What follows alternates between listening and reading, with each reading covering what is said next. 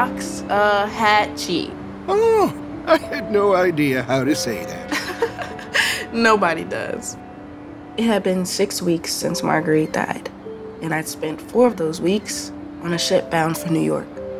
Where are you from? New Jersey. Europe wasn't perfect by any stretch of the imagination, but my genuine friendship with a white French woman showed me how far my own country still had to go. All right, everybody listen up. Whites at the bow, coloreds at the stern. Whites at the bow. For those who've never boated, the bow is the front of the boat and the stern is the back. Well, it was nice talking to you while I could. The New York skyline was visible in the distance, so that meant maritime law was in effect. It was very nice getting to know you, Bessie. I guess the air is the only place to be free of prejudices.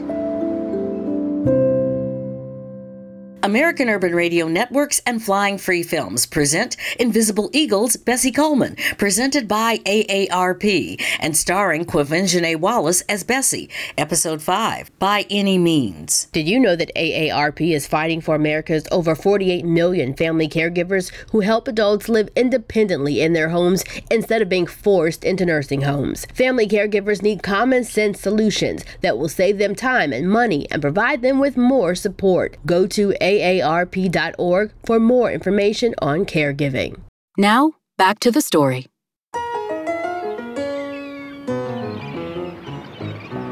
I arrived home on September 29th, 1921, and even though I was rudely reminded of Jim Crow's chokehold on my country, I was excited to hit the ground running.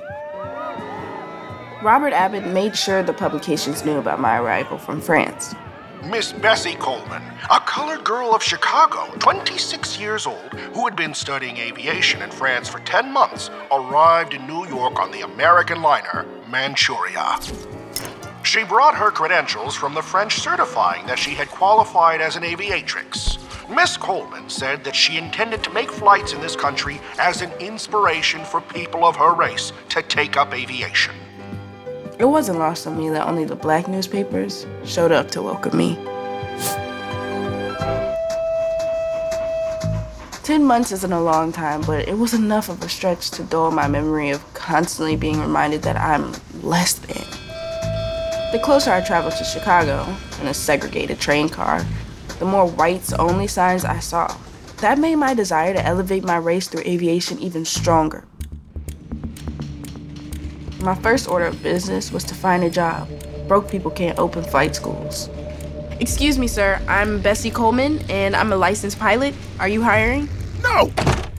Again and again, I was shut out from every type of flying job.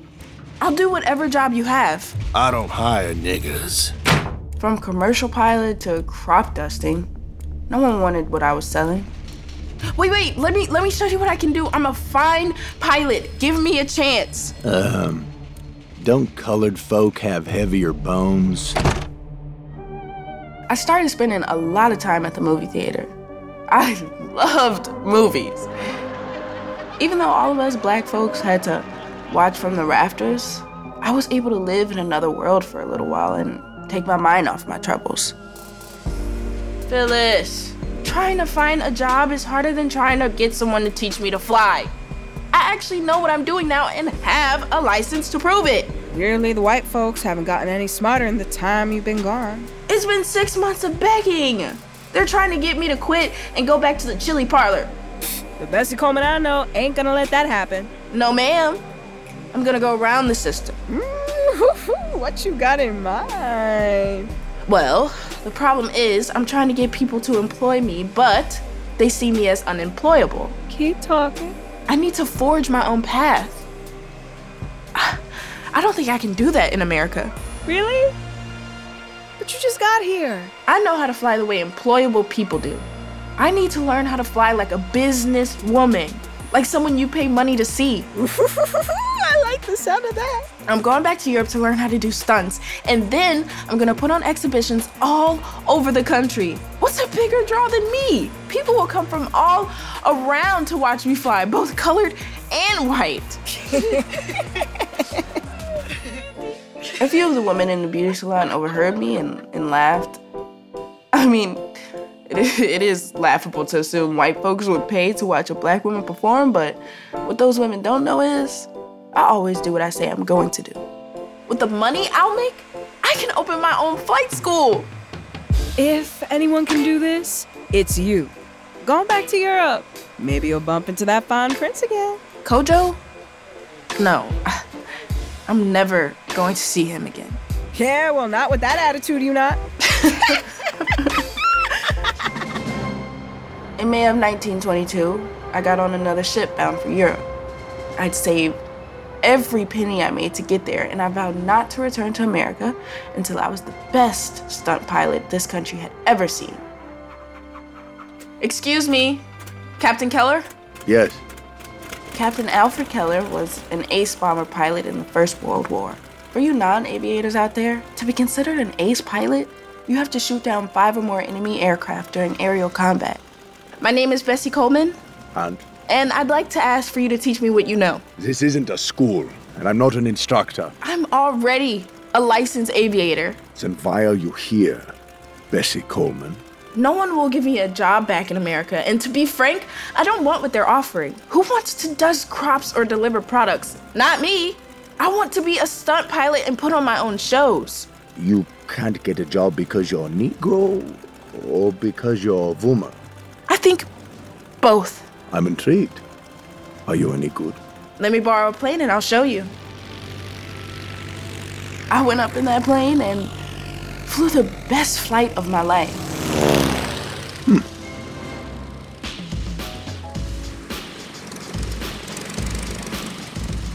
So, what do you think? I know my stuff, Captain. Indeed, you do. I can't provide food or housing. I'll get a job. You'll have to train on my schedule. I'm a very busy man. Deal. I'll teach you what you need to become a stunt pilot. Yes! But I have some rules. Of course. Now, listen. You do everything I say. If being a pilot is dangerous, being a stunt pilot is asinine. One wrong move, and you die. And I won't take responsibility. You understand? Yes, sir. You're good, Bessie Coleman. But I'm going to make you great. Dive for speed! Okay! Now fly level and note your height! Check! Allow your speed to decrease. Increase your back pressure. No, don't pull too hard. Got it! Congratulations! You've just completed your first loop! Yes! You're listening to Invisible Eagle's Bessie Coleman, presented by AARP. AARP is fighting for America's over 48 million family caregivers who help older adults live independently in their homes instead of being forced into nursing homes. Every day, family caregivers assist their older parents, spouses, siblings, grandparents, and other loved ones so they can live independently in their homes where they want to be. They help with everything, including medications and Medicare, meals, bathing and dressing, finances, grocery shopping, transportation, and more. Go to aarp.org for more information on caregiving. Now, back to the story. I took on low-paying jobs that allowed me some flexibility in my schedule. Training with Captain Keller was my #1 priority. I'm sorry it's last minute, but I have to leave early. If you leave, don't bother coming back. Okay. I did not go back. Sorry to call so late. Yes, I'm sick. Something's going around. Can't get out of bed. And because I had so little money, my living conditions were less than ideal. Mouse! But all of that was worth it. Performing stunts, it was intoxicating. I was hooked. Every day, I went up in the plane with Captain Keller, and he pushed me further than I'd ever been pushed. Let's go! Today you practice loop-de-loops. Today, figure 8. Today, you will learn to land a plane with the engine off. Yes! Start taking her down. Now, cut the engine. check. Keep her steady! Steady! Ah, perfect! I'm ready for today's lesson. No, you're done. What? I have no more to teach you. You've perfected it all. It's time for you to put it to the test. I wanted more practice time, but I understood that Keller had taught me all he could. It was time to move on. Thank you for everything, Captain Keller. Good luck to you.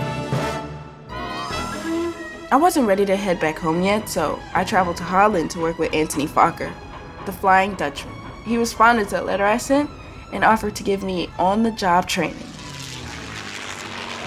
I had no idea what I was in for.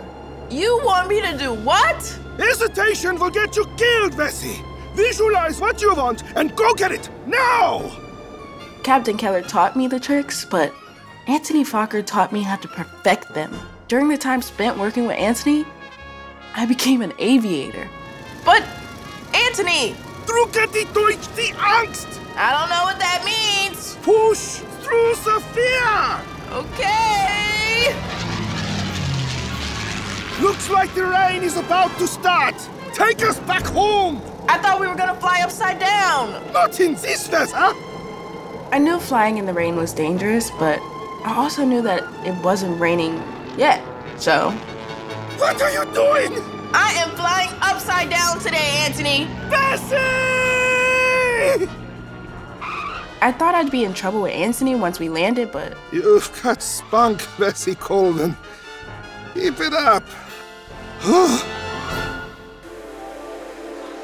Thank you for joining us this evening, and welcome to members of the European press. Anthony invited me to a banquet celebrating European aviators. I was just happy to be there. The food was phenomenal. Before we get started, I wanted to highlight a good friend of mine called Bessie Coleman. I choked on my wine when I heard Anthony say my name. Bessie is an American. She traveled over the Atlantic to learn to fly because no one in her country would teach her. She was rejected time and time again because of the color of her skin. My heart was beating out of my chest. I've been working with Bessie for several weeks, and she is hardworking and fearless. Everybody's eyes were on me. And on top of all that, she is the only American aviator who's ever crossed the Kaiser's Palace at Potsdam. Since I have all of you members of the press here, I wanted to say publicly that Bessie Coleman is one of the best aviators I have ever seen. And that, my friends, is when I became a celebrity in Europe. One newspaper said, and I quote, "Bessie Coleman, the petite young American aviator, has stolen our hearts." I could hardly walk down the street without a reporter asking me how it felt to be the only black woman aviator in the world. My answer was always the same. It feels like I belong here. And every chance I got, I talked about my flight school dream. Blacks should not have to experience the difficulties I faced. So I will open a flying school and teach other black people to fly. At that moment, I was standing in an actual castle, like the ones I read about in books. Oh my word! One of the perks of being popular in the land of kings and queens, I guess. Josephine Baker and I met at a French nightclub where she was performing. I took some time off from work in Holland to visit her in Paris. I don't know who invented high heels, but all women owe him a lot. You're a woman after my own heart. Josephine took me to the fanciest boutique I'd ever stepped foot in. It smelled like exotic perfume and money. Excuse me? Can I try on these shoes? No, I don't think they'll fit you. But I didn't tell you my size. They're very expensive. She didn't ask the price. She asked to try them on. This is an elite boutique. I believe they are closing stores in your part of town. I don't think you know who you're talking to. This is Josephine Baker. I don't care who she is or you. This store is not for your kind. And what kind would that be? Rich? I guess we'll be spending our money elsewhere. Let's go, Bess. Wait, I apologize. Josephine Baker taught me a valuable lesson that day. Respect isn't black, and it isn't white. It's green. After 3 months of learning and growing, I made the trip back to New York, but things were a little different this time. The first time I returned home from France, I was recognized by my lovely people, and I felt special. This time, everyone was here. The New York Times and Chicago Tribune, just to name a few. Now, I felt powerful. Bessie! Word of my accomplishments had finally reached this coast. I was gaining the notoriety I needed to be able to make some changes in this country. Before I left New York, I took in several theater productions, my favorite among them being Shuffle Along. It was the first show made by us, for us, and starring us. And their talented cast blessed me with a silver loving cup to commemorate my achievements in flying. Thank you so much. You'll never know exactly how much this means to me. It had been my dream to star in a movie since I saw my first moving picture in Chicago. Mr. R.E. Norman, I write to you today to propose you make my life story into a movie titled Yesterday, Today, and Tomorrow. So I decided to take matters into my own hands. As a famed film producer, I'd like to offer you the rights to my story before anyone else. While I was waiting to hear back from Mr. Norman, I was contacted about a starring role in a Hollywood picture. Pleasure to meet you, Bessie. Please have a seat. Thanks for bringing me out to California. It's so beautiful here. A black film company called Seminole was producing a film called Shadow and Sunshine. We're overjoyed to be making this movie with you as our leading lady. Your pretty little face is gonna blow the roof off these theaters. I'd love to hear more about the role. Happy to. Put yourself in the shoes of an ignorant black country girl, okay? She's been in a small town her whole life, just scraping by with the scraps she can earn from her back-breaking job, doing something poor, like maid work or sharecropping, washing clothes, something. We'll iron it out. She arrives in the big city wearing tattered clothes and using a walking stick. But she has a dream. Is there a script? Yeah, it's being ironed out, but don't worry your little head about it. We're gonna make you a star. You're a black film company. I thought you'd make a movie that actually lifted us up, not kept with the same stereotypes. We make money, Bessie. Plain and simple. This type of story sells.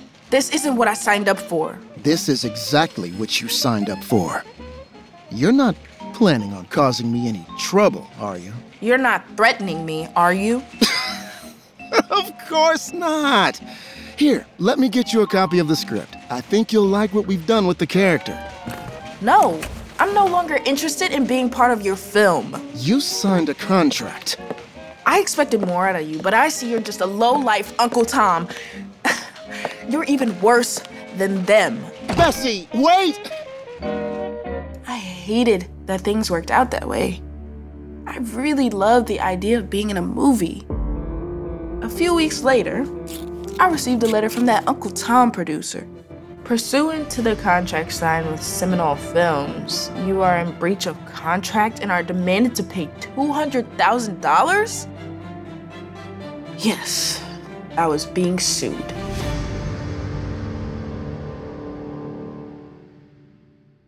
You're listening to Invisible Eagle's Bessie Coleman, presented by AARP, a production of American Urban Radio Networks and Flying Free Films.